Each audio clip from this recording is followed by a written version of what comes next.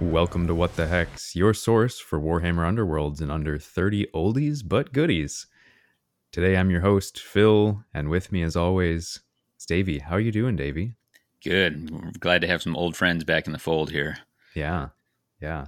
And Some surprising friends that we yeah, didn't maybe expect to see back. yeah, we're unfortunately not talking about awesome guests. Oh, that would have been great.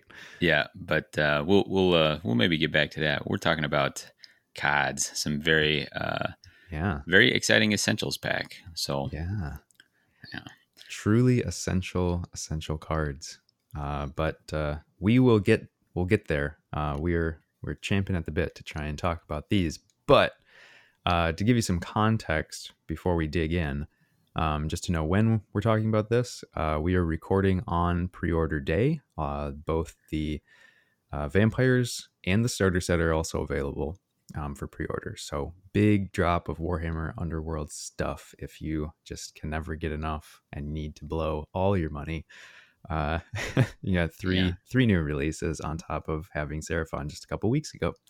yeah, and some undead dice if you want. Oh yeah, Yeah, and dice, man. I don't. the attack dice are pretty boss on those. The Yeah, defense dice are a little hard to read, and that's one of my pet peeves. Uh, the dice are hard to read. Yeah, Yeah, yeah. I know some of the times when I was playing in the same room as Aman, we were on the same team, and he would use those championship dice, which is a nice power move. But man, like unless I was like right next to the table, I'm like, I don't know what he rolled. yeah, It was yeah. just they were just super hard to read. Uh, Those are the so like light green with white. no, I think they were like, well, I don't know. Maybe color is sometimes subjective. They were kind of like see through yellow with white on them or Yeah, whatever. yeah, yeah. Yeah, It's yeah. that really yellow green light color. Yeah. Yeah, yeah, exactly. Uh, so, um, yeah, I would be often mystified. I'd have to watch like his reaction to see whether the dice were good or not. So, maybe my eyesight's just bad. Anyway, that's Either enough way. about that. Yeah. Yeah, so we're gonna break all that down. But we got some community shout outs. What do you got, Phil? Yeah. So obviously there's tons of review articles out today and earlier this week as well. There are lots of vampire reviews.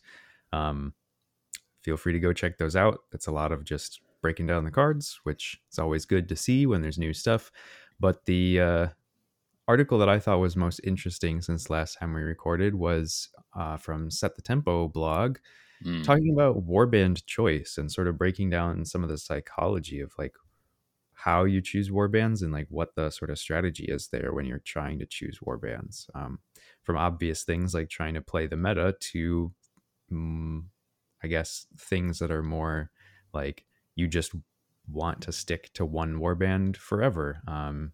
Like, some people are just diehard Fire Slayers fans, and they're just gonna play them until the end.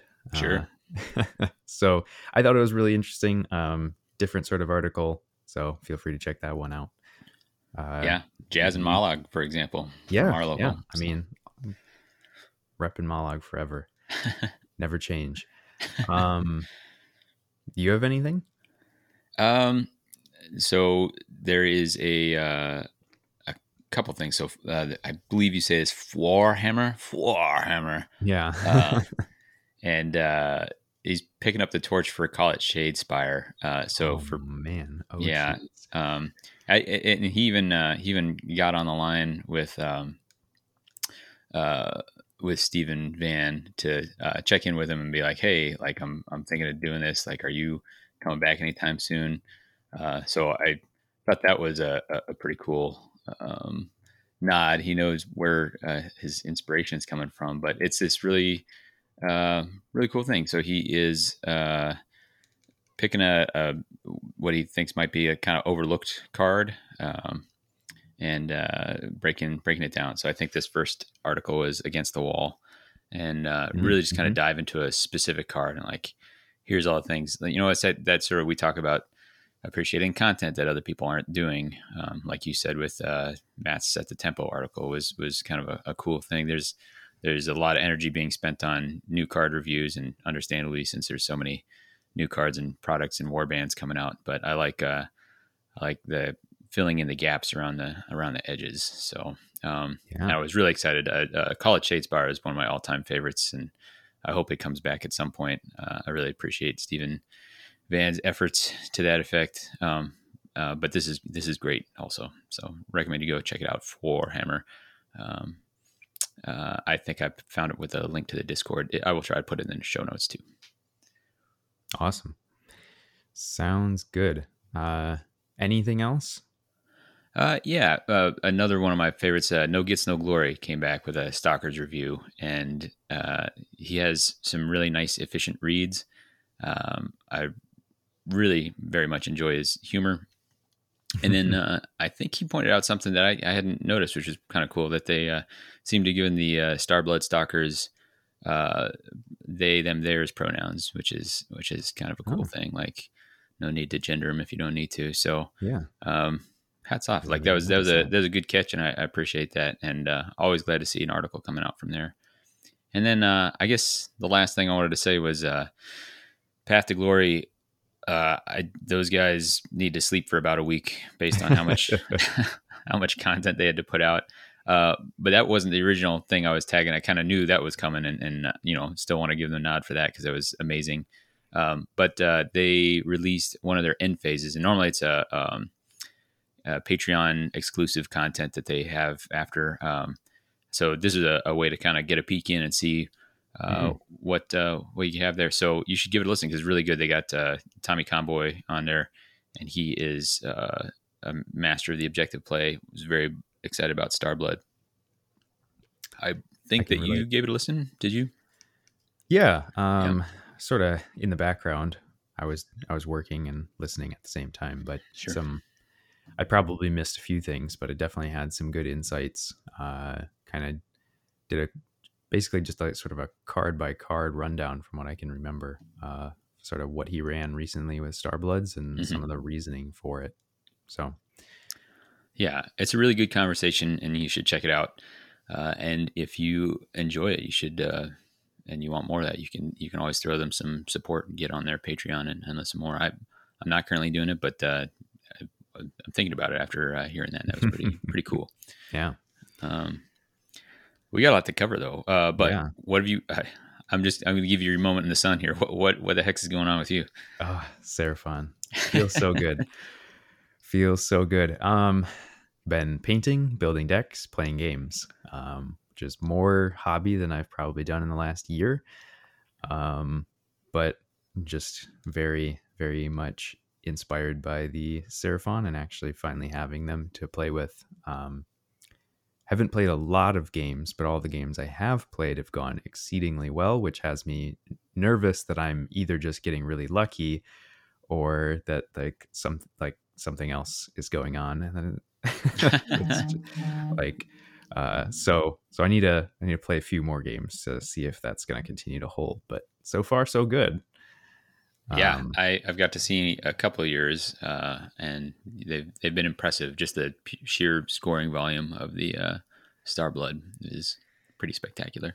Yeah, I will say the speed package on Starblood is chef's kiss. Yeah, Perfect. yeah, we were remarking about that. There's so many, sometimes you'll put that speed package, and of course we're talking about Cover Ground, Gathered Momentum, And some speed upgrades here and there, and then Winged Death, and they just have so much redundancy with that because they've got great base speed and some nice in-faction upgrades, and they benefit from having those anyway. And ranged attacks make those all the easier because you don't have to finagle the positioning quite as much. So, yeah, most impressive. Very good. What the heck is up with you, Davey? What have you been doing? Well, I've been road tripping with my kids, just me and the two of them. So I haven't been able to get as much in. I did get a league game in, kind of on a whim. Busted out Thundrix and had some fun with them, and mostly watching because again, like I've kind of not been in a position to really play much, but I've been able to do some viewing. So I've watched some of your games and then watched a bunch of video content. So. Awesome. some of the different channels and streams out there. It's been fun. And this very morning, I was watching my teammates. This is my round to sit. I'm the backup player for a team that made the semifinals and the team championships. And uh, as of our recording right now, the series is tied 1-1, and the rubber match is happening right now in a brutal crushes mirror match, and Jimmy versus Benny. So some real titans throwing down with each other here. So Yeah. I've had to close Discord so that I don't get tempted to go take a peek. I'm giving you my undivided attention, listener. So Yeah. here you go. Yeah, it's kind of like when you turn off the TV when your favorite team is playing because you're worried you're going to jinx it. So For sure. yeah, so that's that. But although I haven't been playing as much, been doing a ton of thinking about the game and really enjoying that part of it too. Nice. Always good. Well, should we get to our main topic? Yeah, let's do it. All right. So today we are, like we said, covering the new Essentials pack. These cards are, I mean, as the name implies, picked out as essential cards for all Underworlds players. There's 20 of each type of card. So you get 20 objectives, 20 ploys, and 20 upgrades. I don't say gambits because specifically it is just ploys. I think part of that is because they want this to be a simplified release, in the sense that if new players pick it up, they can use it with any warband. There's never going to be cards here that can't be used. So that's my guess. Not 100% sure about that. And these cards are also essential in the sense that they are never going to be rotated. We'll sort of talk implications of some of that when we talk about the specific cards. But I guess generally, it seems like a good idea to me, to have a solid set of cards that's always going to be around. Do you have any thoughts on that, Davey? Yeah, I think it must have been pretty difficult to come up with this list. I mean, and I can foresee a situation where, as interactions come and go, as the rest of the card pool changes, you may or may not have to restrict stuff or unrestrict stuff on this list. Yeah. I don't think anything jumped out to me that would need to be forsaken. That would feel like a mistake. But I don't think it's an error to have something on here that's restricted. Like restricted cards are part of the game. Yeah. So I think that's fine to have those in there, and it's kind of exciting. And I didn't realize until I saw the cards that I was like, man, this is a pretty big impact. Like going forward, you're always going to have access to these. That's kind of incredible to think about. And some of them we kind of would have thought that I think in the back of your heads, we always thought we'd have access to great strength or something like that. But there's other ones. It was the surprises in there, or the ones that you couldn't easily predict that were the most exciting to think about. But yeah. Well, something else. There was the new layout, a new art style. Did you have any thoughts about that? Yeah. I guess first off, I was just a bit surprised when we first started seeing the cards from the starter set sort of being previewed, and they had this shockingly different layout, and it was like, well, wait a minute. What's this? What is this coming from? Yeah. I guess for people who don't have access to the actual cards or pictures of the cards, although I think they're generally pretty easy to find at this point, they have pretty much consolidated the glory. So they're just using numbers and a single pip now, instead of like actually showing each marker for how many glory you score. So it's just a little faster to read. It saves space at the bottom of the card. They've also eliminated a lot of the art around the edges of the card, which I have to imagine. Yeah, you're talking like kind of the border art sort of thing. Yeah. So, I mean, I have to imagine they're doing that just to make more room for text, and then also the actual art itself, which the art now stretches from border to border, from the short length of the card, so you can get a much larger picture in there. Yeah. And I think I'm pretty sure that it used to be that flavor text was put before rules text, if I'm remembering correctly. and I Yep. Yep. think that has now been flipped as well. So just makes Honestly, it, I did not notice that, but that is 100% correct. yeah. Yeah. So I think it just, again, it kind of just makes it faster to read, which, I mean, not that the old cards were hard to read, but it helps, I think, a little bit, streamlines Sure. things. Yeah. I wonder if they didn't. I mean, I wonder if there's such a thing as like a. There must be like a ergonomics consultant or something you could get in. Like it just kind of Yeah. feels like they must have had somebody. Maybe there's like a technical editor or something that says, "Hey, look, like here's the things you want to keep in mind. Here's how you want to think about." Although, I mean, obviously, this is a company that's been publishing stuff for a long time, so they, I'm sure, have a lot of expertise in house and maybe thought about it a little harder and thought there's some different ways they could Yeah. present. Yeah. I do Um, imagine, though, that, in that vein, they haven't been in the card game industry for very long. So oh, maybe sure, they yeah, did learn a few things there. yeah. What's your overall? What you thumbs up, thumbs down, neutral on the change? What do you feel?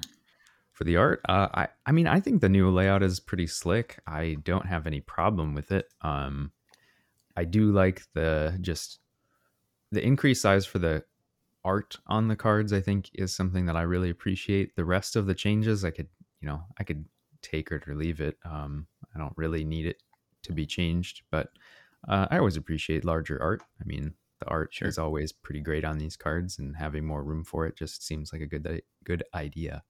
Yeah.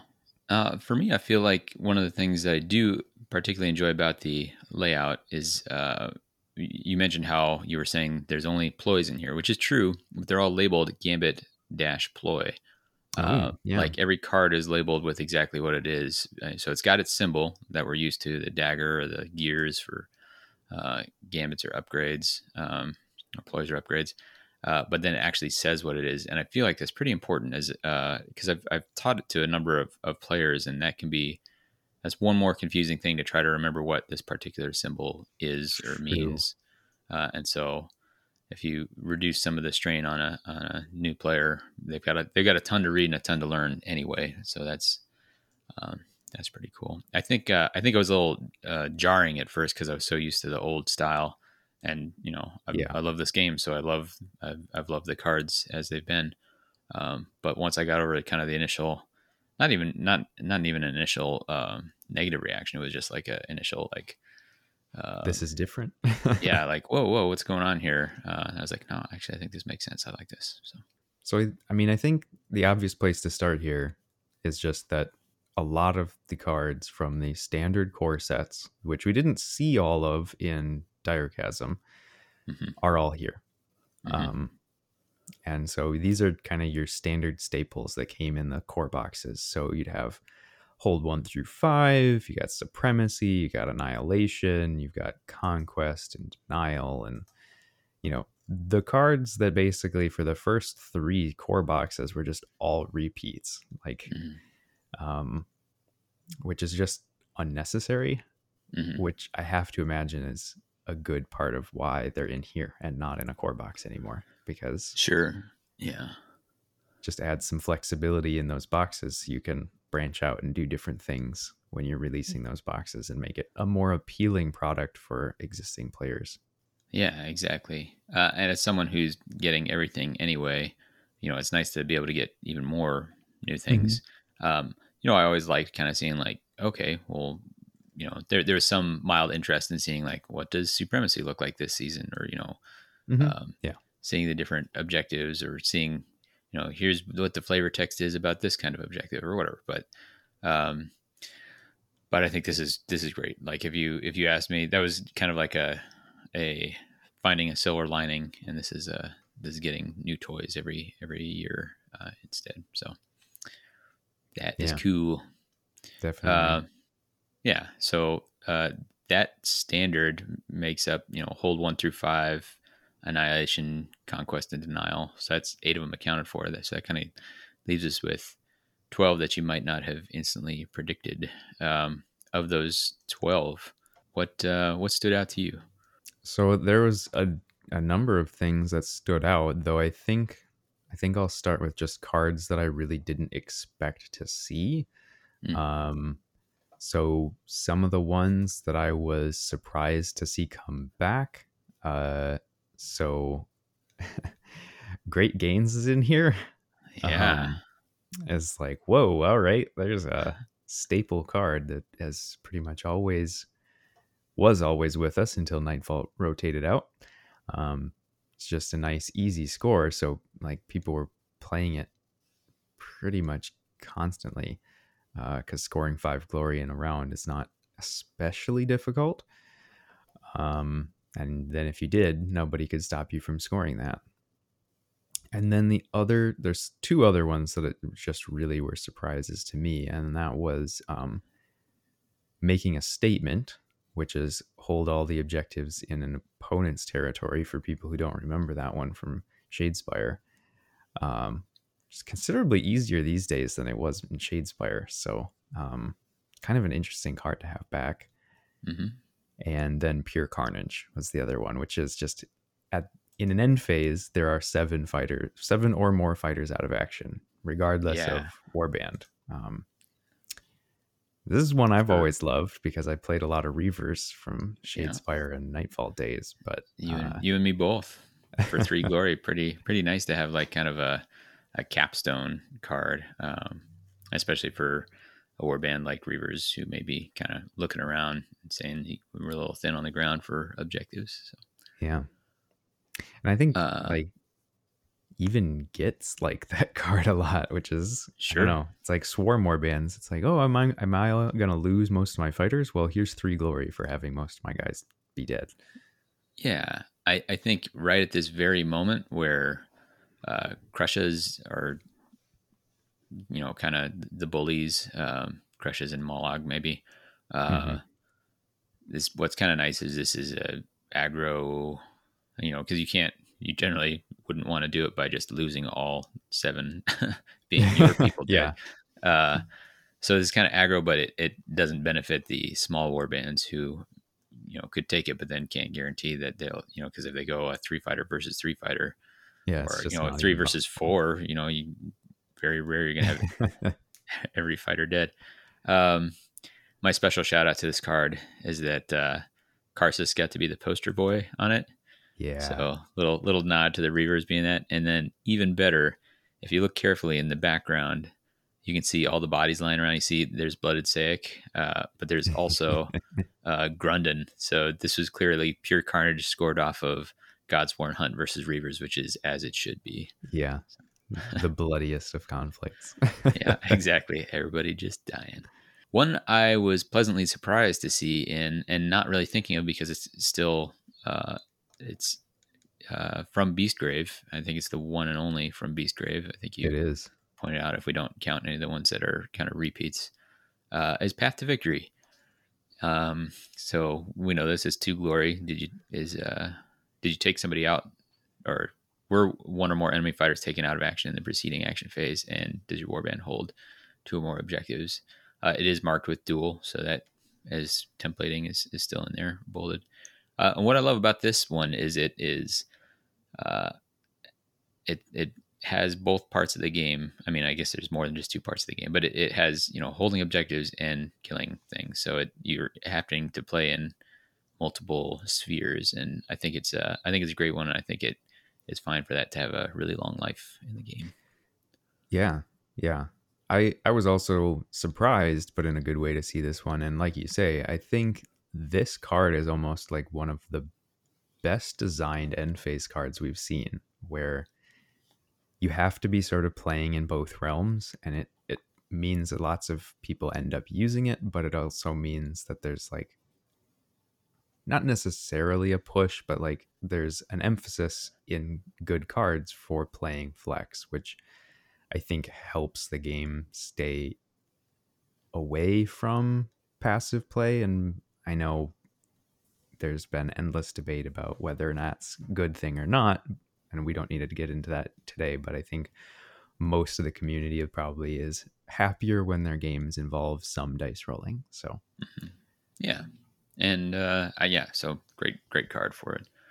Um, I feel we've been in a lot of end phases. There's a few juicy surges in here. You like any of these surges here? oh yeah, I mean, Branching Fate is definitely one that I did not expect to see here again. Yeah. Sort of a weirdo from Night Vault that ended up becoming pretty consistently used just because when you're rolling 3 dice, so a lot of those range 3 sword type attacks, it's just a fairly reliable score. And for those who don't know, this is a surge where you score it on an attack action if you rolled 3 or more dice and all of the dice were different.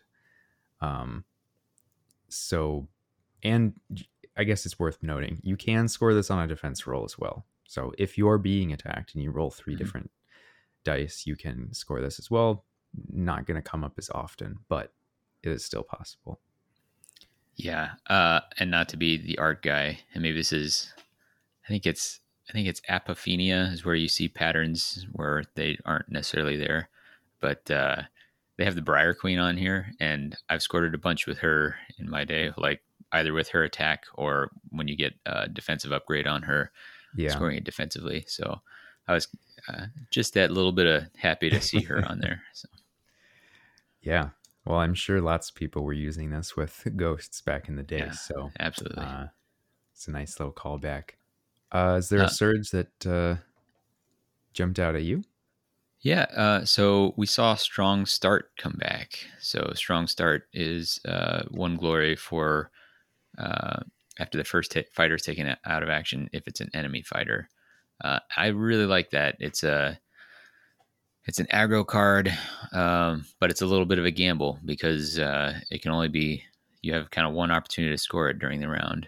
Mm-hmm. Um, and then also notable is the absence of Martyred, which was kind of the reverse, making sure that the first fighter out was your own. And I have to imagine the reason that's not here is because it made for some weird incentivizing, like diving Yep. Grawl into lava pits and stuff like that. I Yeah. didn't do that quite as much. I did enjoy it for things like, well, okay, I'll go. It would make it even better to go second, or it would cushion the blow of having to go second in those crucial second and third rounds sometimes. But I definitely get it. So Yeah. Yeah. I mean, and we know that when the suicide decks started to become a thing, that they clamped down on that pretty much right away. They're like, sure, this is yeah, not what we intended. Um, you shouldn't be getting glory for killing your own fighters. So, yeah. That and no remorse are two objectives. No remorse is for knocking somebody out that has with an attack action that does more damage than they have wounds. Those two mhm. seem to particularly benefit the heavy hitters like Mollog and Crushes. So they didn't get nothing out of this, and we'll see that'll Yeah. continue to be the case later. Yeah. I think we'll Uh, see that later on that they definitely didn't get nothing. Um, I think no remorse is an interesting one because it, I don't think we saw it a whole lot when it was around originally, but now that there's a lot of beefy fighters and a lot of ways to add damage, like there's probably what, like 5 or 6 easy to access +1 damage cards. hmm Um, like even killing wound 3 and 4 fighters, you could still score this with depending on your warband. So, Oh, for sure. Again, uh, with those big ones, or like Crushes the is it Ard Skull who can spend WOG tokens to boost his damage up. yeah, So yep, that's probably why he's on the card art. yeah, yeah. There it is again. Yeah. Um, it's like they thought about it. Uh, yeah. So it'd be. I think like this is the kind of card that maybe at this exact moment those kind of decks don't need because they have Surge of Aggression and they have Hmm. that sort of they have enough other cards that'll get there. But as those rotate out, then you maybe come back and look at this. Especially, all of these essentials are going to be more important at the beginning of each season as it comes around because that's when Oh the yeah, card pool will be at its smallest. So um, I think you can for almost think of sure. these in those terms as well as just at all times. So Well, I think there's only one other surge that we haven't talked about yet, that's true. so might as well mention it. We get a Victorious Duel again. Um, Yeah. This is one that's been around a bit. It was reprinted in the gift pack, if I'm not mistaken. It was, yeah. Um, and so this is a surge where you score it if your leader takes an enemy leader out of action with an attack.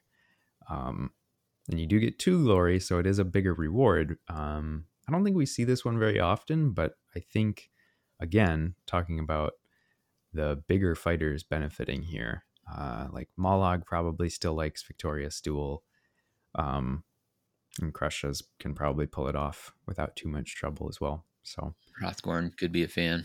yeah, it could be. Even Ripa, I guess, could probably Sure. get going there if he gets his upgrades. So um, a sort of a higher risk one, but a pretty big reward if you can pull it off.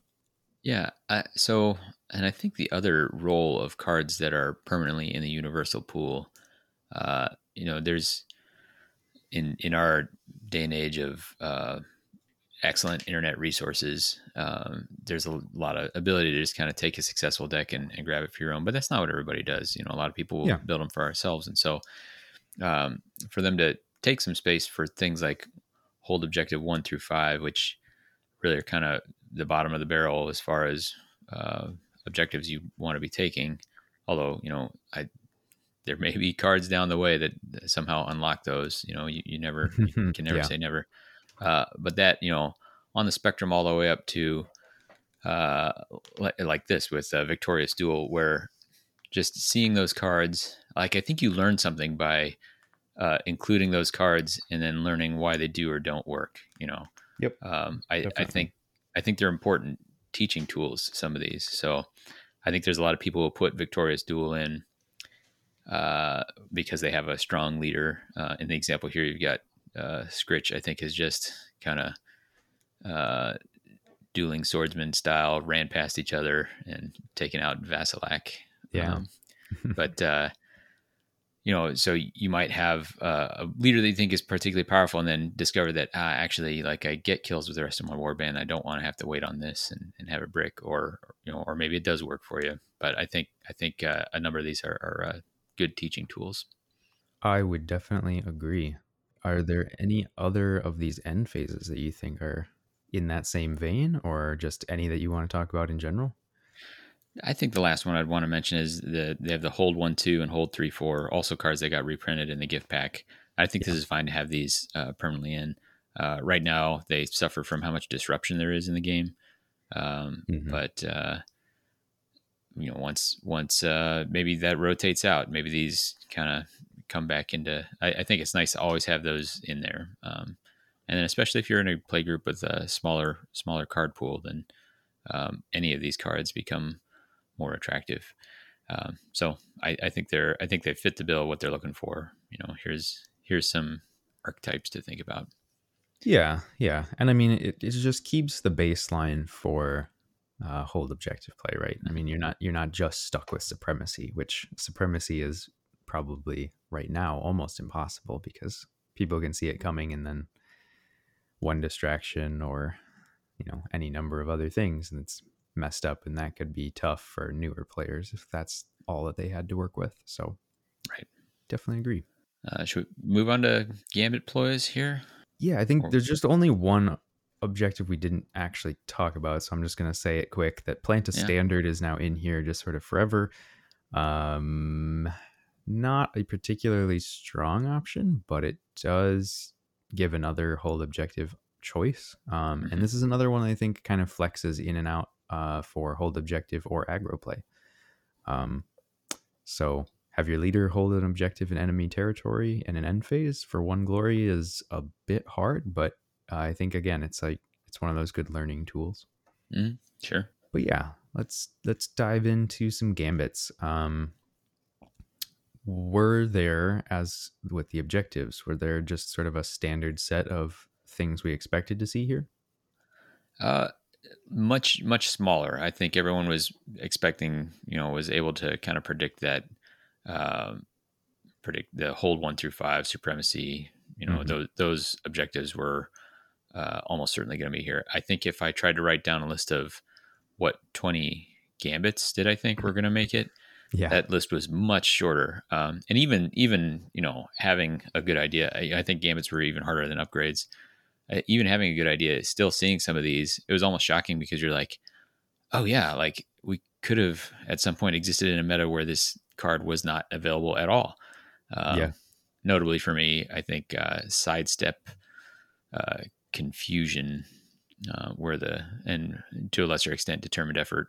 Um, but sidestep and confusion have been around for such a long time that I was like, oh my gosh, like Yeah. I mean, they've been literally around since the very first Shadespire core set. And so when you saw like, oh, well, that would have been weird to be playing without sidestep available. Yeah. And I think, I mean, our very first episode was about push cards and about kind of the importance of that one hex. And I remember one of my very first learning things was uh, figuring out that I better put sidestep back in the deck because I kind of was like, I don't care about, I can move 3. Why would I Yeah. want one more? That's one third of a like, So Yeah. I think that's those were. How about you? Was there any ones that you were like, yep, I was totally expecting that? Or Yeah, those were the ones. okay, I mean, looking at the rest of the list here, just quick to make sure. Yeah, I don't think anything else I was expecting to be here. I guess one that maybe could have been expected but isn't here is Distraction. yeah, that's interesting. We have had briefly. We had at the start of Beastgrave a period in the meta where there was no distraction or distraction equivalent Mhm. before Nightmare in the Shadows came out, and before the gift pack came out. Um, I think that's cool. I think we may see distraction again. It may get reprinted and I think it's powerful enough, or reprinted by another name. Who knows? Yeah, Um, but I think that's okay. Um, I think it's a extremely powerful card, and I think when people have to pick between distraction or sidestep, generally they're picking distraction. Um, I think so too. for reasons we've discussed elsewhere. And so I think to have the slightly less powerful but still excellent one in this set is the right way to go. Definitely agree. Yeah, I think there's lots of good reasons for it to not be here, and so well, it's interesting. I'm not sad to see it be a non-permanent addition to the game. sure. So I guess thinking about some of the strong cards that ended up in here. Um, Hmm. how about you kick us off with some that you thought were very strong ploys that ended up in here? Well, yeah, man, there's a lot, and there's a lot that are not like, oh my gosh, I can't believe this is in here. It's so broken. Why would they reprint it? It Yeah, was just like, oh great, here's a good one. Here's a cool one. yeah, So I would say, well, let's say Duel of Wits coming back. yeah. Reaction: play this after opponent plays a ploy. Draw 2 power cards. And notice it's ploy, so it still doesn't trigger off of spell gambits for what it's worth. Hmm.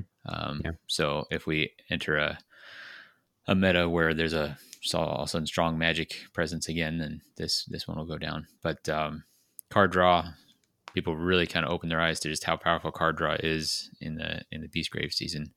And now this is with us from here on out. I think it's fun because it sometimes ends with a mini game of like, I don't need to play this just yet, or sometimes you got dual wits in hand, so it's kind of clogging your hand. And you're like looking at the other player, like, come on, like play something. yeah, Really, yep. sure would like to replenish my hand a little bit. So, I wonder if they had to think a little bit about this or improvisation, which was the discard your hand and draw 3. Ooh, Um, yeah. uh, Uh, man, I that card is so strong.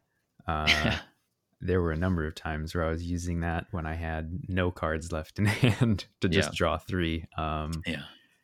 Or even if you had like a big hand of upgrades, uh, it could get you out of a really tight spot. Um, I think I really am glad that they went with Duel of Wits. I think that having some card draw is very good for the game. Having too much can end up being a bad thing. I think we're almost to that point right now. Hmm. Um, but generally, I think Duel of Wits is a nice sort of payoff. I guess Temporary Truce is maybe better balanced, but I think Duel of Wits is still a good one to have around. Sure. Yeah, you have less control over when it happens, but Hmm. you you don't have to give your opponent one. So Yeah.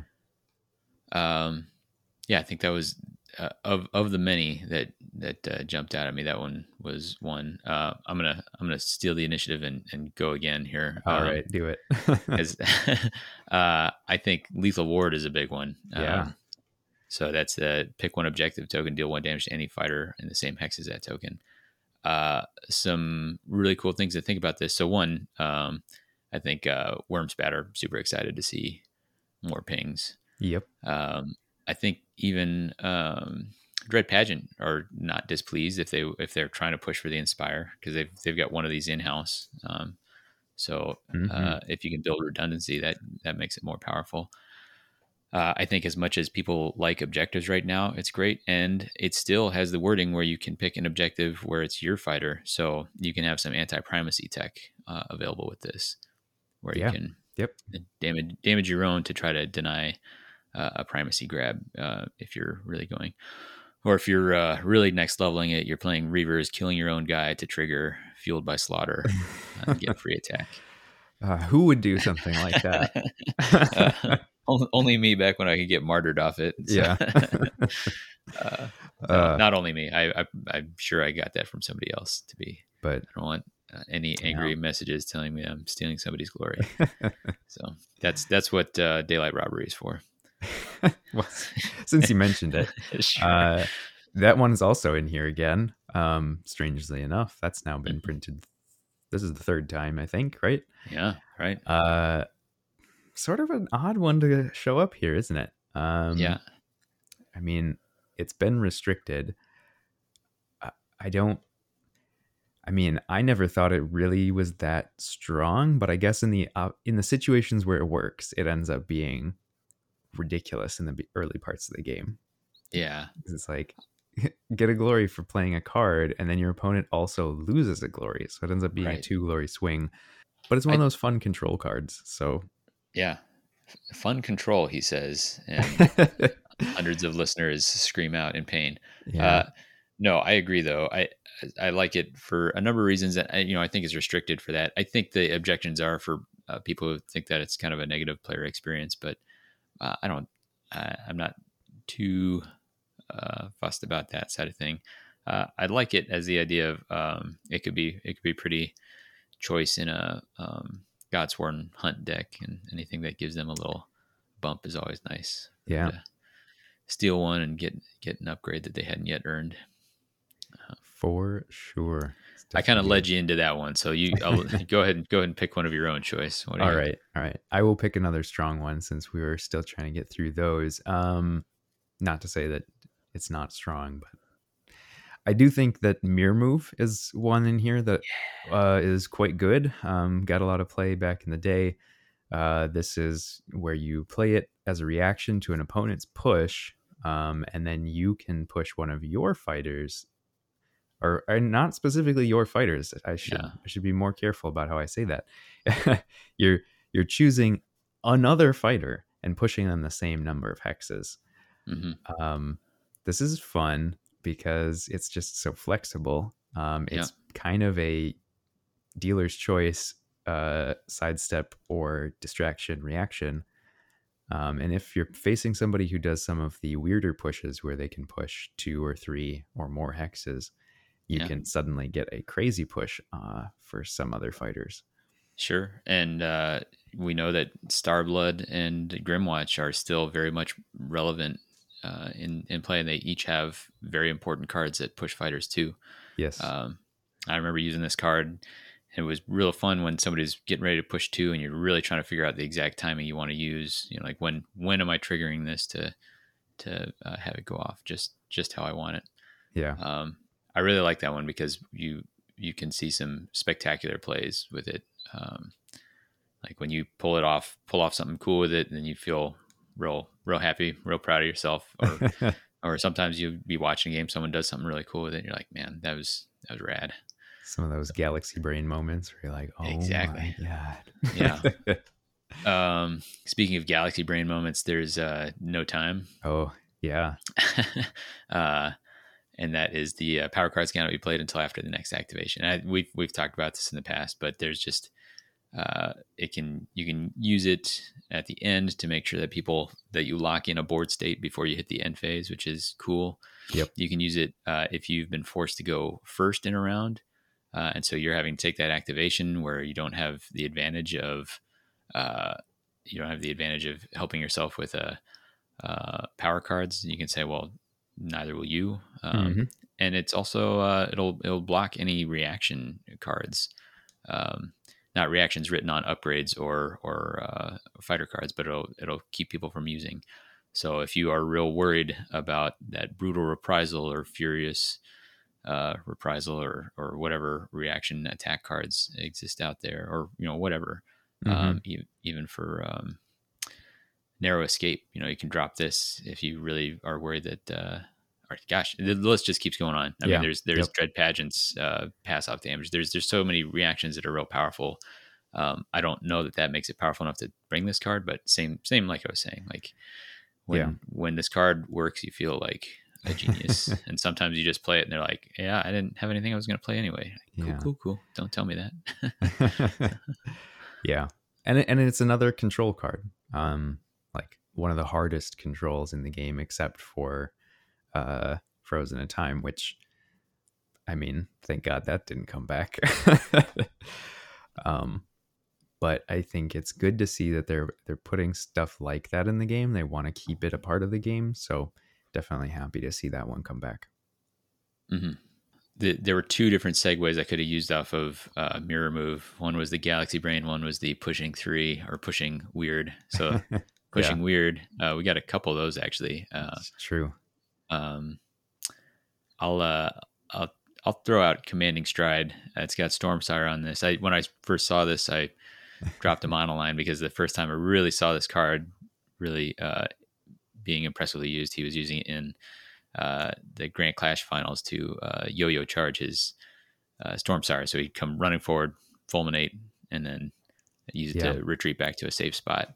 And he made it onto the art. So I really like what they're doing with that. Yeah, a leader up to 3 hexes. I can think of some leaders that would really like this. It's got to go into a starting hex, but hey, there's a lot of those. yeah, yeah, exactly. Good stuff. Yeah. Just when you think you've got Molag locked down with, uh, you know, with a whatever a leadbone does or energy drain or something like that, then he commanding strides into a spot and starts wailing away again. Oh, man. The other wacky push, you want to take that one? Sure. So this is like the one of the wackiest that we've ever had. So this is flickering step. Uh, so you roll 8 dice and choose a friendly fighter and push them up to a number of hexes equal to the number of crits that you rolled. So obviously John Winreese's favorite card in the world. Yeah, But so eight spaces every time. yep, every time without fail. But I think realistically, what you are gonna see with this card is that odds are you're maybe rolling one. So although there's like this potential to have some crazy pushes, I personally don't ever remember using or liking this card very much, just because it's too inconsistent. Sure. Um, but if you need another sidestep, it is an option. Yeah, I think we crunched the numbers on it, and it wasn't even as probable as we thought to even It, get that one. So yeah, yeah. So, and an interesting one to come back. This might again be one of those learning lesson type cards where it's like, yeah, hey, here's a thing you can do, but maybe you yeah, shouldn't. yeah, exactly. Uh, well, gosh, let's keep it going with pushes because there's even more. Oh yeah, actually, you're right. Yeah, I think 3 more by my count. We got counter charge, so reaction play after an enemy fighter's move action that is part of a charge action. Choose one friendly fighter and push the chosen fighter up to 3 hexes. Chosen fighter must end this push adjacent to the enemy fighter. This is another Oh one of those yeah. that I think is good, and then it has some deceptively powerful uses. So especially with how many lethals are in the current environment, you have a fighter who's vulnerable to getting pushed into a lethal. Even the target of the charge can use this to run around to the other side of the fighter who's attacking them and get back there. It's good on fighters that have -1 for attacks that are adjacent. So maybe you're getting charged by somebody with a ranged attack, a range 2 or range 3. So they're trying to avoid that. You come back in. It is good for somebody who wants to be adjacent for a counterattack. So crushes like this, so they can get in close and then brutal reprisal. Or just boosting someone from your back line. And I think I saw Jonathan saying something similar. Like this is often for me an 11th gambit. And I'm like, yeah, I can't quite get it in. And then somebody used it against me. I'm like, well, you just crushed my soul. So thanks for that. So, oh yeah, how did I forget about this other push? So the other one, and I think, man, is this is the last one, or is there still another one? No, there's one more. Okay. Well, so their center of attention is back. This is probably one of the stronger ones that's in here. Yeah. So this has a weird FAQ. I don't remember what the FAQ said. Go look it up. But basically, the way it works is that you choose one fighter and then push all the other fighters that are within 2 hexes of that fighter up to 1 hex. But they have to end closer. Yeah. I think the confusion comes because it says up to 1 hex. So sometimes people are like, well, I'll push my fighter 0, but that doesn't get them closer. I think the language is just in there. So if it's impossible to do, you don't break the game state. And I think also if you can't, like, a push doesn't count as a push if it's 0. So then there's also like some of that weirdness where it's like you technically aren't pushing if you're pushing for 0. So I don't know. It's a little strange they didn't clean up the wording on the card on the new one, but either way, just know that it moves fighters 1 hexes closer if you haven't played with it before. But this is another one that has a lot of uses, and probably far more than even Countercharge has. I think the defensive plays with it are some of the weirder ones that you maybe don't always expect. Sure. Where you can like pull fighters out of position for making charges, or you can, pull fighters off of objectives, or you can pull your fighters back so that they're out of range from getting attacked, or I don't know. There's just so much you can do with this card, and it's a great one. So happy to see it back, though definitely wasn't expecting it. Yeah, it's cool. It's another one that there's some pretty cool plays get set up. I was having some thoughts about trying to figure, is there like an optimum warband size for this? Like it helps in a big warband because you have more sort of center of attention nodes, so to speak, to trigger this off of, as well as probably more disposable fighters. But then if your board is really crowded, you can really kind of disrupt your own positioning with this accidentally. So, but yeah, and then Art shout out. I thought this was genius. They've got Vasilak with all his warband just fawning over him. Yeah. I mean, it's so on the nose, right? Yeah, I couldn't have picked better. Really happy about that one. The other push one is Inspired Command. Choose one friendly fighter other than your leader and pick one. Push the chosen fighter 1 hex or give the chosen fighter 1 guard token. I really like this. I think your default is sidestep because universally useful, because often you are wanting to push your leader who's an important fighter, or there's always a possibility that your leader's dead because that's required in order to even be able to play this. But then the flexibility of being able to place a guard token, especially as powerful as a guard is, keeping you on objectives or keeping you safe from lethals, is really cool. So I think this can be in the conversation for a lot of decks of certain archetypes to include. Yeah. And I guess because this came out in the leader pack, and I think it probably didn't get as much consideration at the time because giving a guard token wasn't as good back then, because you could still be driven back while you were on guard at that time. So 100%. This card got sort of a sneaky buff, and now it's that's just a really around. Good point, because it rotated out at the start of Beastgrave when the rules changed. Guard rules upgraded. Yeah, good call. Other inspired attack. Mm-hmm. Yeah. So this is a nice little bump. So you have to choose a fighter. Well, you don't choose. So you give +1 dice and +1 damage to the first range 1. And I've forgotten about that part of this card a number of times. To the next attack action made by an inspired friendly fighter. Yep. Obviously, +1 dice and +1 damage is a lot. So in warbands that can easily inspire, this can be pretty crazy. Mm-hmm. And I mean, especially for warbands that are really going to need to be able to go sort of hardcore aggro, I think they really like this card. Yeah.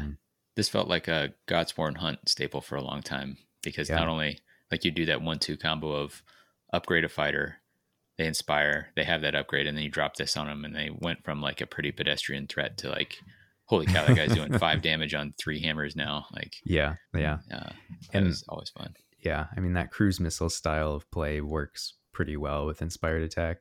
Yeah. I like Arnold's ambition on this card here. I don't know if he's quite the cruise missile he thinks he is, but he's gonna have a go at Skaith. So. Yeah, even inspired, he's not. I mean, I guess if he rolls a crit, he could get Skaith, but if there's a lethal, yeah, he's maybe he's got some great strength we don't know about. Yeah, maybe some fighter's ferocity. What else do you want to? We'll get there. Do you want to talk about that card? I think that's an upgrade. So that's an upgrade. Nope. But stay tuned. You'll hear more about it. Other sort of fun cards that got included here. We've talked about a lot of them now. Yeah, Misdirection is a oddball. I think it very rarely got taken. I think in some of the most extreme Mollog control builds, or some of the Cataphrane Relic decks, where you were stacking somebody, you wanted to make sure that they didn't get hit with some of the other busted things like Frozen in Time, or one of those that shatters an artifact or something like that. I think that, but I think that's the only time there's in there. This is one that up and down depending on choose. I'm sure somebody somewhere will use it on me, and I'll be very sad. But that felt like an oddball that wasn't looking for, and I don't immediately see a point where I'll include it. Yeah, I think so. Again, it's another sort of control piece to put in here to try and keep that alive. As you say, I don't think there's any obvious uses for it, but I mean, you never know. As ploys keep seemingly getting stronger, there is definitely some room to try and do this, but I think the real limiting factor here is that you can only use Misdirection when a ploy targets a friendly fighter, and then you have to redirect it to another legal target. If there is no other legal target, then you can't even use this. So be weird. If it was just any fighter targeted by a ploy, and then you could redirect it to another legal target, that would be great. That would mess people up all over the place, but unfortunately. Sure, yeah. Any other ones you wanted to? We've kind of covered almost all of them, but yeah, there's not a lot left. I think the only other one that I thought was, I mean, there's a couple I think are worth talking about, but another one that I think is pretty good and is probably not something that got used enough back in the day is Shifting Shards. So this is one where you can pick an objective token that's in an empty hex and then move that objective token into an adjacent hex. So this is a little bit of a Restless Prize. Restless Prize, yeah. Light. You can't like pull stuff out from under people, so it does help sort of limit that kind of play. But there's also no limits to saying that you can move it into lethals. So you could. I think that's so. There's an existing rule in the book now. It says just a standard rule. Yeah, you can't put it on a lethal token, I believe. Yeah. So there's a weird dual thing where you can't have a objective. You can't stack the tile tokens. You can't stack tiles, but it could go into a lethal. I know when this originally was around, there's no restriction at all and you could put it into a block text, which was a real douche Well, move. yeah, that was people just reading between the lines and being like, well, it doesn't say I can't do this. So, but I think that having like a hex mover as a standard thing is Sure. pretty strong. Like, I think we've seen now that Restless Prize has shown that it's definitely a powerful thing to be able to do. Hmm. Um, so having a permanent choice for being able to do that same thing but a little less powerful, I think is going to be a very good option to have in people's toolkits. Yeah, fair. There's So an accuracy one in here. Keen Avarice. yep. It's +1 dice to range 1 or 2 and cleave if the target is holding an objective. So both those bonuses only exist if your target is holding an objective, which your target's going to be doing a lot and often going to try to be on guard. Mm-hmm. So that's a pretty big boost in accuracy against some of these things you're swinging at. I think this is a cool meta choice, and I think it's a great one to have in for that reason. So Yep. as accuracy cards come and go at the start of the season, this becomes more attractive. So yeah, and nice to have a spread of cards, accuracy cards and control cards and all that sort of thing. Definitely. So let's see. We've got, I think, 4 that we haven't talked about yet. Should we Sure, just hit them all since that's we've what we're doing these days. pretty much done them all already? Yeah. Let's talk about Healing Potion being back. Mm-hmm. So obviously, Beltari's OP. old school here. We haven't seen Healing Potion since Shadespire, but it's really nice. It's flexible too. So you choose a friendly fighter and you roll a defense dice. If you happen to roll a shield or a crit, you can heal 2 from that fighter. Otherwise, you always heal 1 at least. So if you really need the gamble to try and save somebody, you can go for it. But otherwise, you just always have that option to heal 1. And sometimes just bumping yourself 1 hit point is enough to survive another round. Yeah.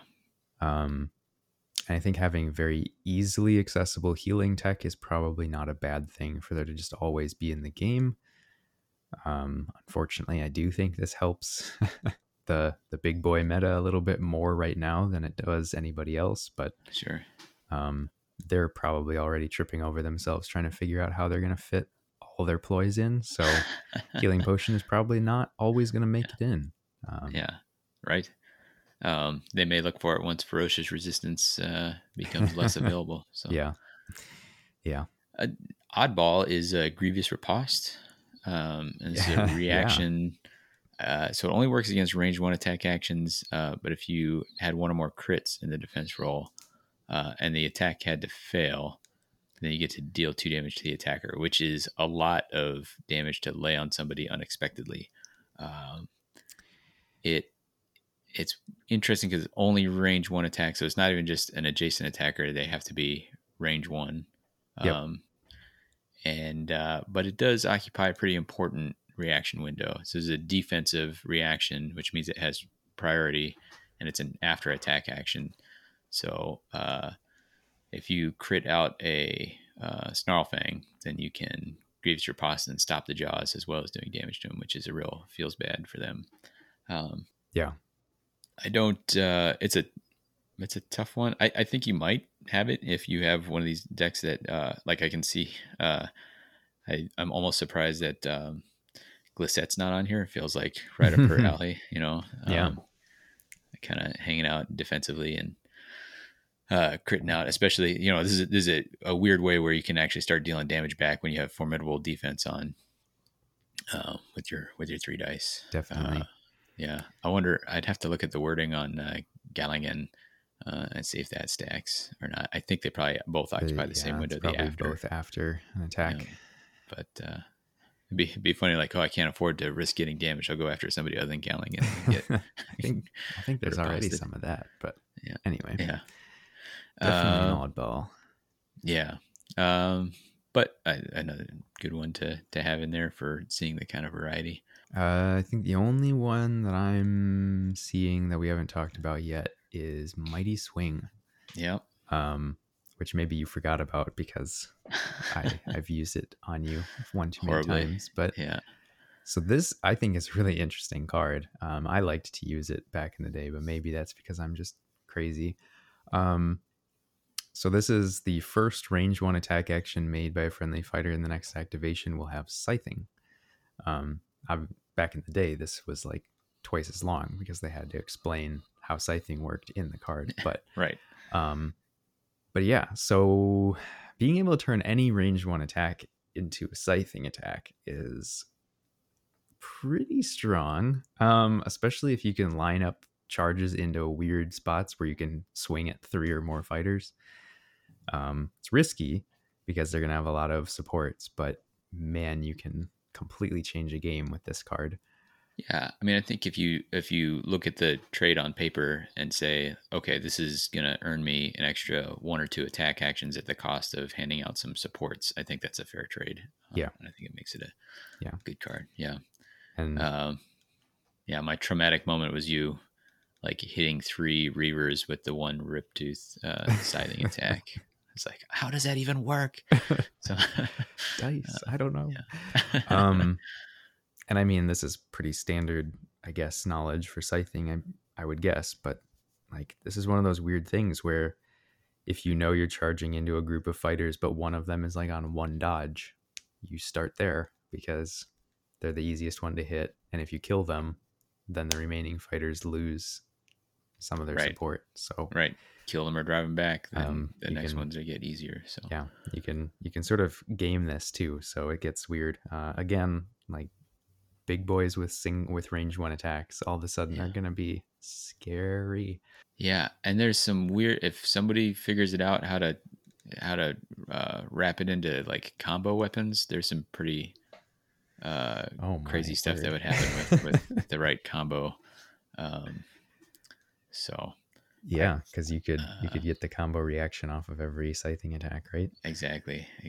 So Oh you could give man. yourself the chance at a lot of opportunities. So, and then I mean anything that is helpful with combo, thumbs up. Yeah. We have to see it played at some point, right? Yeah. Upgrades. Let's do it. Oh, actually, sorry. One last comment about looking at these gambits as a whole. I really think that it's awesome that there are so many pushes out of the 20. True. I think this kind of drives home what a core element of that positioning serves in this game, and all those pushes in these 20 gambits that will be with us forever. There's lots of uh, gambits that affect that, and I think that's awesome, and I think that helps reinforce that idea. Um, and they're good. Like positioning is good no matter what style you're playing. So Definitely. All right. upgrades. All right. Again, we have the sort of standard set here that you'd expect. All the greats. Right. Not a lot to be said there. They make sense. They're easy to understand. That should absolutely be in the core, and it's nice not to have to reprint them forever. And also Mollog on great strength, using it to kill Targor. Like, come on, man! You didn't need to do that. I mean, says you. Yeah, you already had enough for no remorse. What's happening? But Maybe he was trying to do crushing blow from. I mean, I know that card's rotated, but yeah, sure. have to do double damage. Come on. Yeah, so I think those are the 3 that everyone was fairly well predicting to see. Yep. And then the rest were all, if not outright surprises, not necessarily. They're ones that I wouldn't have necessarily bet one way or the other whether they'd be on there. So For sure. a couple more damage boosts, which seems intense, giving up how much damage boost there already is in our current meta. But crucially, these ones benefit range as well as up close. So Fighter's Ferocity, +1 damage on a crit, and Glory Seeker, +1 damage if attacking someone with wounds characteristic of 4 or more. So again, perfect art on some of those. Grundon coming in with the Glory Seeker. They don't care about Glory Seeker coming at them. They don't have 4 wounds. Very true. So these are permanent buffs to ranged combat, um, and they're damage buffs. So they'll work on a ranged spell attack action or a ranged attack action equally. Yeah. And I think that that's good. I mean, when we saw the ranged damage boosts get dropped off, I feel like ranged play pretty much disappeared. Like people realized that doing like one damage from ranged just wasn't ever quite enough. Um, and so having these back, I think, will make a bunch of fighters more valid than they were in the past. So then, I think you basically mentioned it, but then the other benefit of putting in a damage boost like Glory Seeker um, is just that it only benefits the smaller fighters for the most part. Or more Well, accurately, it more benefits them, right? Like right. It doesn't you, penalize them like yeah, it does the big fighters. yeah. So I mean, you'll probably could still see this with the big fighters because they know they're going to be fighting other big fighters, but there's other ways to get that same damage that'll work against everyone. Yep. They would probably take first, whereas Glory Seeker, it's like I just need all the damage boosts I can because I need to take down the big guys. Then Yeah. stick these in here. There's a number of attack actions. There's Swordbreaker, which is Yeah. 3 smash, 2 damage. On a critical hit, you can discard somebody's attack action upgrade. That special ability is pretty niche. I don't imagine it happening very often, but if it does, then cool. Mutating Maul, where you can, it's pretty standard attack, 2 smash, 2 damage, get cleave or knockback 1 on any given one, and then Dark Darts, range 3, damage 1 with cleave. So just some good utility attack actions to include in there. And some decks are more interested in those than others, particularly with the range. Oh, and I guess there's Guardian Glaive. Yeah. Range 2, 2 damage rerolls, and that spears are fairly popular. So that's kind of that one kind of comes in and out of a few decks I have, because being able to reroll all the dice in your attack is pretty big. But so yeah, if you're on an objective. I think of those attack action ones, the one that surprised me the most was Dark Darts. Didn't expect we'd see this again. A nice range 3 that you can always use, and it has cleave. So we can't just score off of hitting with cleave anymore, but it's still useful to have a pretty accurate ranged attack for pushing people. Sure. And like so many of these cards, I think we mentioned it specifically because at the start of the season, when half the weapons rotate out, you may be looking for more options. So yeah, definitely. All right, so that's damage boosts, the standard stuff, weapons, which is actually a fairly significant chunk of these. Any sort of other standout kind of utility upgrades, or any sort of other things of note? Well, I think I was mentioning with the Gambits how important I thought the positioning game was, and Duelist Speed is Exhibit A in that. It's incredible for, basically, and what's also cool about it is like you only get to use it after you make an attack action, so it's particularly powerful with people who have range 2, and range 3, all of Thundrix. But even range 1 can do some cool things with it, where you kind of charge in, attack, and then shift yourself onto the objective that you wanted. It's a way to get onto an objective that somebody's holding. So if you can go in, kill them, and then step onto it. I think this is one that a new player looks at and says, it's kind of a whatever. And then with more experience in the right warband or deck, this is incredibly useful, incredibly powerful. I love Circling Hunter in Snarlfangs. This is a lighter version of that, but usable, in a whole bunch of different factions. So very cool. I like this one a lot. It's very good. Definitely one of the more surprising ones to show up here. Yeah, very powerful, right? Especially with certain fighters. So definitely. In that same vein of like powerful push tech, we also got Quickening Greaves back. Which is another one that I did not expect to see. So this is one that is a little weird, where in a round you get to do one of two options. Either at the beginning of the round, you can push a fighter 1 hex before the roll to determine the first activation. So you don't know if you're going first yet. Or after the final power step, you can push a fighter 1 hex, so before final scoring. Yeah. Both options are very good. You Yeah. can do a lot with pushing a hex at the beginning or the end, and you can technically kind of do it back to back in the middle of the game. So How do you think this interacts with, or the timing works with the Star Blood who may be reacting after that final power step with a skitter or something? You think that, would you imagine the skitter would, this is not a reaction, so I imagine the skitter happens first and then this? I don't know. probably a reaction would probably happen first because it's just at the end of the opponent's power step, and Mm, then this is not a reaction, just after the power step. So yeah. like after the reaction window. So yeah, you could Yeah. probably do it twice. Art shout out. Golgotch has got some pretty fly greaves on here. Yeah, It's pretty hilarious. He's just he's booking hauling it. butt with his big gut hanging out and his shiny pants. So, Yeah. I figured it was gonna have to be that, or I was half expecting to see a Chosen Axes guy, because those guys are mostly naked. Just have one of them find some pants for a Yeah. change. And, Yep. Yep. it's real Uh, good into them, as Zach Newcomb has proved to me many a time. I mean, it's gotta really help with them getting onto objectives and just adding movement. So Yeah. very, very strong upgrade that we'll probably see a lot of again now that it's around forever. Yeah. Yeah. I 100% agree with that.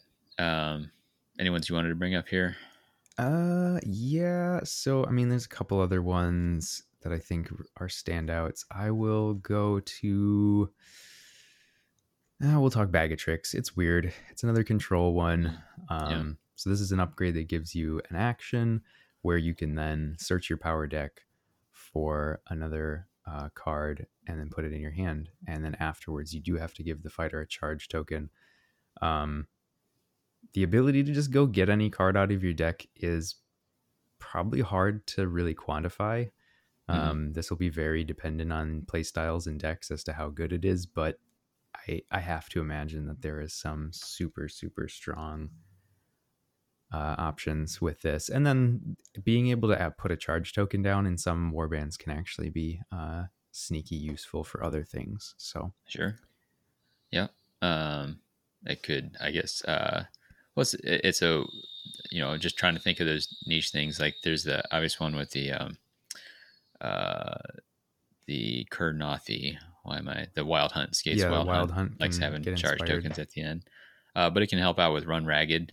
And there's some warbands where once everybody has like Dread Pageant has, I think Endless Revel or something. Once everyone's got a move or charge token, Mm-hmm. you score one. So this is a way to do that without necessarily moving somebody out of position if you didn't want to. But yeah, and I think you call it correctly.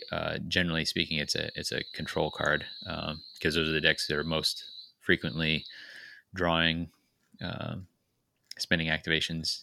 Especially the passive ones, spending activations, drawing power cards, and this is exactly that. Only you can choose exactly which power card, and if you have a fighter that you can afford to lock out, then all the better. Yeah, definitely. Yeah, like if you need your third upgrade for Avatar or what have you. Mm-hmm. Combos Oh man, combos a little bit with To the End and I all didn't really that. think about that. Yeah, yeah. I mean, especially with To the End, because let's say you bottom decked your Frenzied Search or whatever, and you can go find it and then draw. Yeah, yeah. So if you've got this and Frenzied Search, this can be kind of effectively a draw three. Go find your draw cards and then draw more cards to draw more Just cards. draw. I did. I had a bunch of draw tech in the Thundrix game I was playing, and I think by the end of round one, I had drawn like 10 or cards or something. I had like 10 power cards in hand, pretty close to uh, a double turns worth, because Nice. yeah, so pretty goofy, but it happens. I noticed this. We got a little. We retconned Leechstone and Earthing Earthing Stone? Stone Yeah. to be metaliths. I know we wondered what metaliths were about before. Well, now there's 3 of them. Apparently, we had 2 of them all along. We didn't realize it. Uh, and these feel like pure meta calls. So the one, if you're holding an objective, fighters cannot hold objectives in that territory. Seems real powerful. It's just one of those things that's powerfully can counter something powerfully, but then there's ways where it gets, you get pushed off or killed, or the objective moves out from under you. So Yeah. you have to have a really strong reason for using it. The other one prevents healing, which I guess if ferocious resistance is really triggering you, you can set that on. Yeah. I mean, it's not terrible. Like, well, I guess you have to be within 2. So if you come in and hit Mollog really hard and then put this on, you're like, ha, you can't heal, and then he kills you and heals. Yeah, maybe it wasn't so. Yeah. Yeah. So those are, and those may become more interesting if there's some kind of thing that triggers off a Metaliths down the line.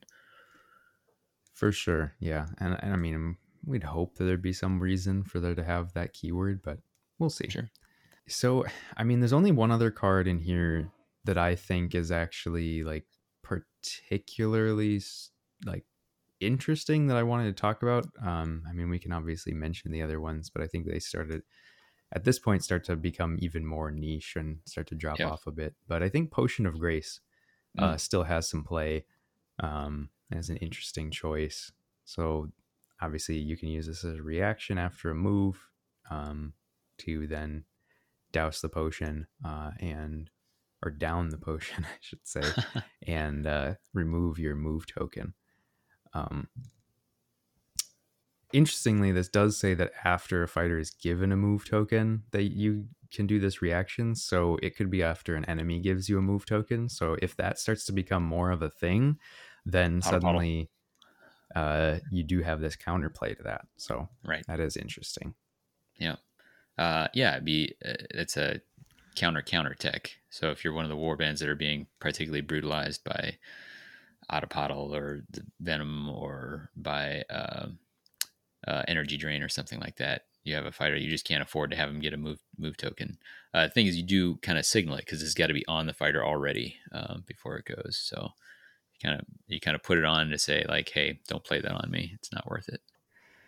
I think we can, like you said, I think the remaining things are very niche. There's kind of defensive in nature, like Champion's Fortitude for a reroll on a defensive dice. Yep. Maybe Worm Spatter, happy about that. Horrifying Armor, -1 wound, but -1 when people are attacking you.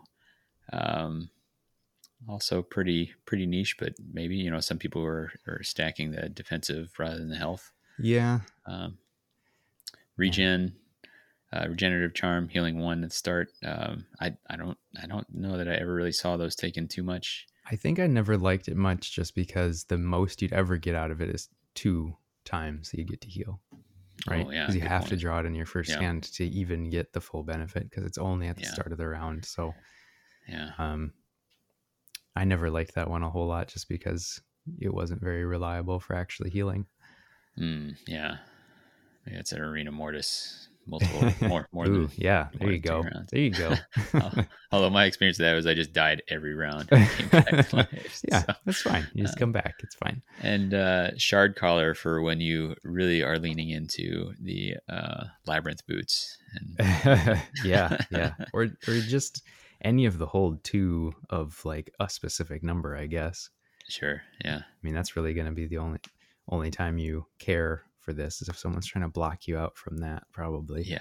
I think this I think this pops up only when numbers are important, and even then only when a lot of the other movement tech is not around. But and I think again this one suffers from the at the beginning of the action phase stuff. Right. Sure. Absolutely.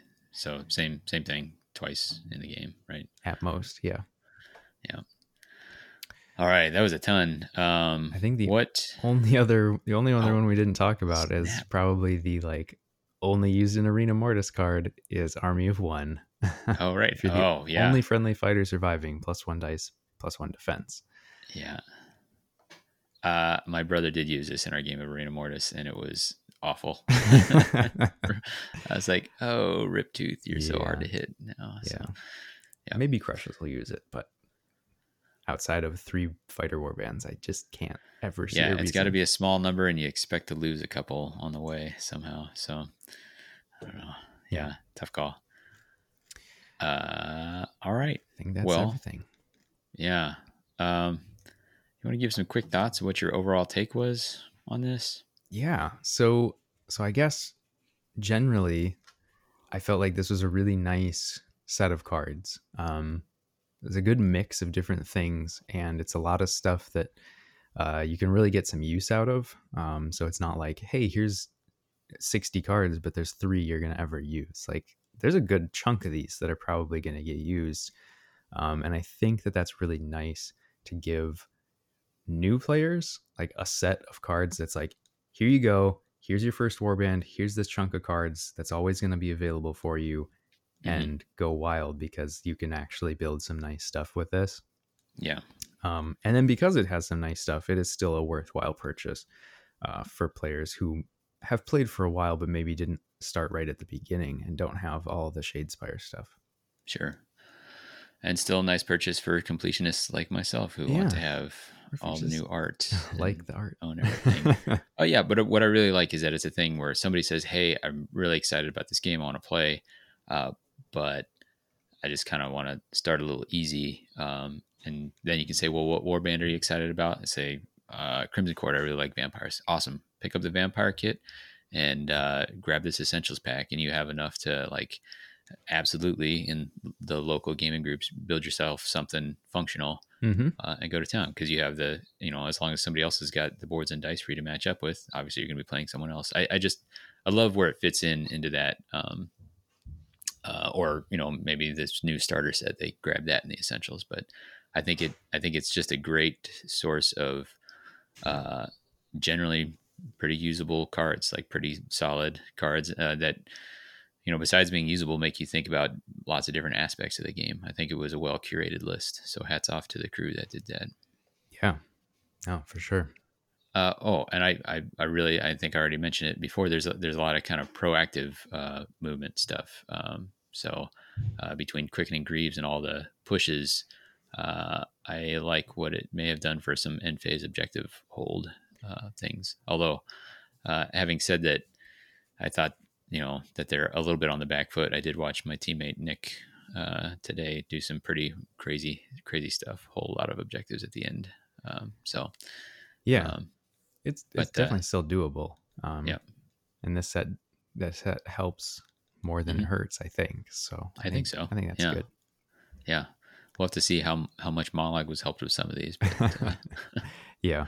And I mean, I think to go along with that, it'll be interesting when we finally do see the next FAR list, um, especially to see like which of these cards end up in there. Because I think there are some that could probably be restricted right away.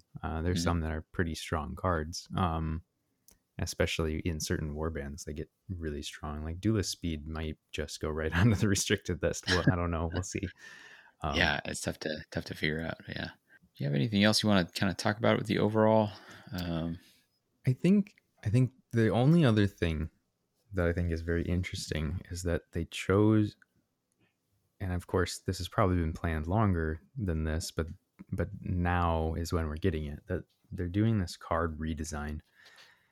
And I have to imagine that this is not something that they just did on a whim. They probably weren't mm, just like, let's just change it up just because.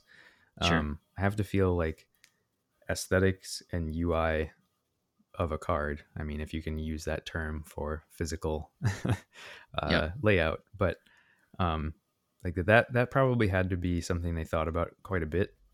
Probably wanting to try and optimize, and I think it maybe could portend a fairly significant shakeup to the game in general come season 5, especially now that we basically have warbands for every single faction. Mm-hmm. It'll be interesting to see what direction they're going to go in for the next Yeah. season. Hundred Um, percent. so, so I mean, seeing a big, layout change makes me think that they've got probably significant plans to try and hit maybe a bit of a restart button. Um, So, I mean, obviously all speculation, but it feels like something that you don't invest in if you don't have big enough reason to do so. Yeah. Yeah, totally. And to kind of go along with this is, a little bit neither here nor there of how the actual game is played, but I did see recently in the newest job postings for Games Workshop that they have a design position for Underworlds and Warcry that was just opened up. And I mean, until this point, I think the game was designed almost entirely by, just a very small group of people. So if they're bringing in another designer, that's got to be another big deal. Of course, Warcry being included in that role maybe means that they're just trying to make sure they've got some backup, but still seems like a pretty big decision.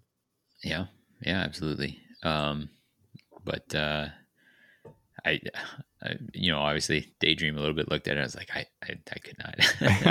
And then it'd be awesome. Have to move to Nottingham, UK, and it's like, I don't need to sell my house and move my family. And so I hope someone awesome gets it. Yeah, I love this game. I hope whoever gets it loves this game as much as we do, because I hope it continues to be strong. And I like this development. Before we scooted, do you have? You can pick any card at all for any reason. Did you have a favorite of this group? Well, I mean, there's a lot. I think we were talking before we started recording about like favorite art, and like you sort of mentioned how the Pure Carnage art was pretty great, and there's a lot of really good art here. Although I did think it was funny that they chose for Annihilation that the warband that's going to be completely out of action is Magor's Fiends. Yeah, it's like everything got flipped on its head here. Yeah, there's a little callback to the martyred Magor. Yeah. So I like that they still do stuff like that, and that they're thinking about that. And I guess in the same vein, Conquest has the Sepulchral Guard being the ones to score Conquest, which would be awfully difficult. So definitely like that. You have one that is a favorite? I think as just a card to exist, Mirror Move is my grab. I just really like seeing things happen with that. I think it's so cool. There's really cool plays that trigger off that. So I'll go with that. That'll be my answer. You would think that would mean I would include it in every deck, and I'm sure I won't. But I'll be rooting for anyone who plays it, even if they use it to crush my plans. So still a great play space, even if you don't use it. Yep. All right. I think we've covered them all. We've covered it all. I think so. That was a beefy one. A lot of cards. So yeah. But excited. And we have a lot coming down the wire. We're going to stretch out some of our warband coverage. We're going to try and, there's some great content already out there. Different blogs.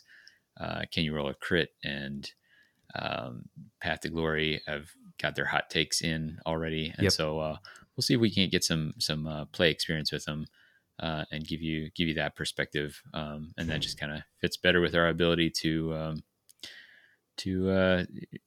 absorb and produce the content. So that's where we land. All right. If you want to share with us what your favorite was out of this pack, you can let us know at WTHcast, whatthehexcast@gmail.com. You can check out our content at themortalsrealms.com. We talked about what we got coming up. Recommended listening for this was Back Again from Dilated Peoples. That's off their 2020 album. That's 20/20, not released in 2020. Yeah, not the date 2020. Exactly. But thanks for listening. And you can always catch up with us on the Discord if you want. I'll have the link in the in the notes. That's kind of one for our greater Mortal Realms network. Lots of interesting chats going on in there all the time. Yeah, a lot of different topics. It's kind of fun to ping around and see what people are enthusiastic or passionate about. So, all right. For What the Hex, I've been Davey. And this is Phil.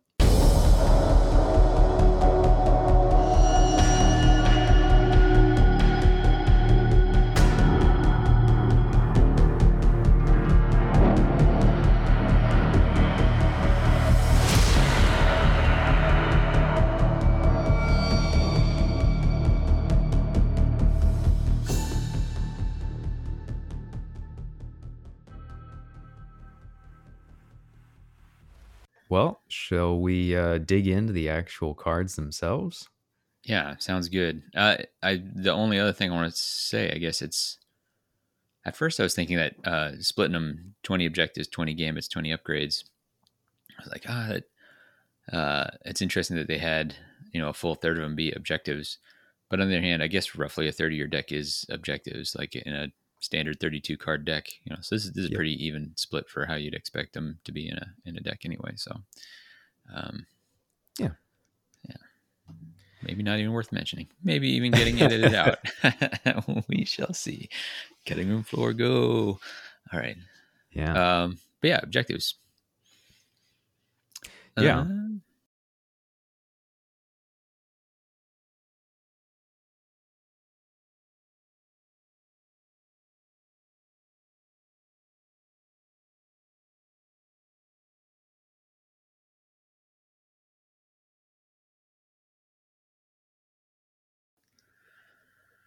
All right.